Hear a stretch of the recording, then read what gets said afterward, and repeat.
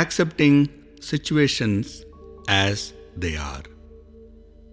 Krishna says the yogi who is satisfied with gnana and vijnana, who remains unshaken, who has conquered the senses, to whom a lump of earth, stone, and gold are the same, is said to be realized one. Understanding, awareness, curiosity, knowledge, and experience will help us comprehend what Krishna said. Gnana is awareness about self, and one is content when one attains it. Vijnana, also called science, can be interpreted as curiosity about things and people. Collection of all these curiosities along with their answers is nothing but the knowledge which is always of the past and is available in books. Curiosity is helpful in the initial stages of the internal journey but has got its limitations. Even science had to content itself with limitations such as uncertainty principles and dualities regarding particles and waves. On the other hand, existence is immutable and in scientific terms keeps constantly evolving.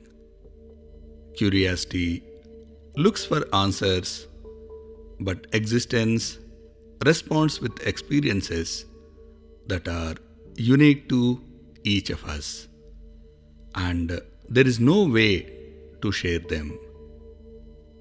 Satisfaction in Vijnana doesn't mean that all questions are answered.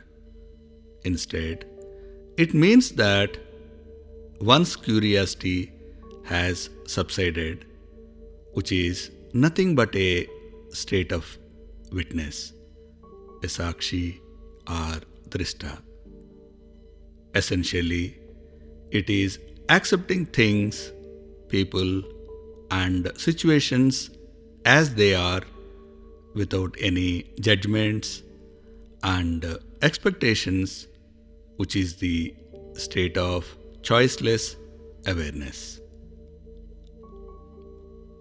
Krishna spoke about being unshaken and conquering senses.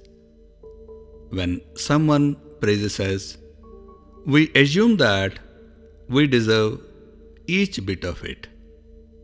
And on the other hand, we get angry with criticism. By realizing that praise is a sweet poison and a trap, we can easily start our journey towards transcending the polarities of praise and criticism. We are unshaken when we attain samatva by treating praise, criticism, gold, a lump of earth, and rock as the same. Next in the series is avoiding extremes.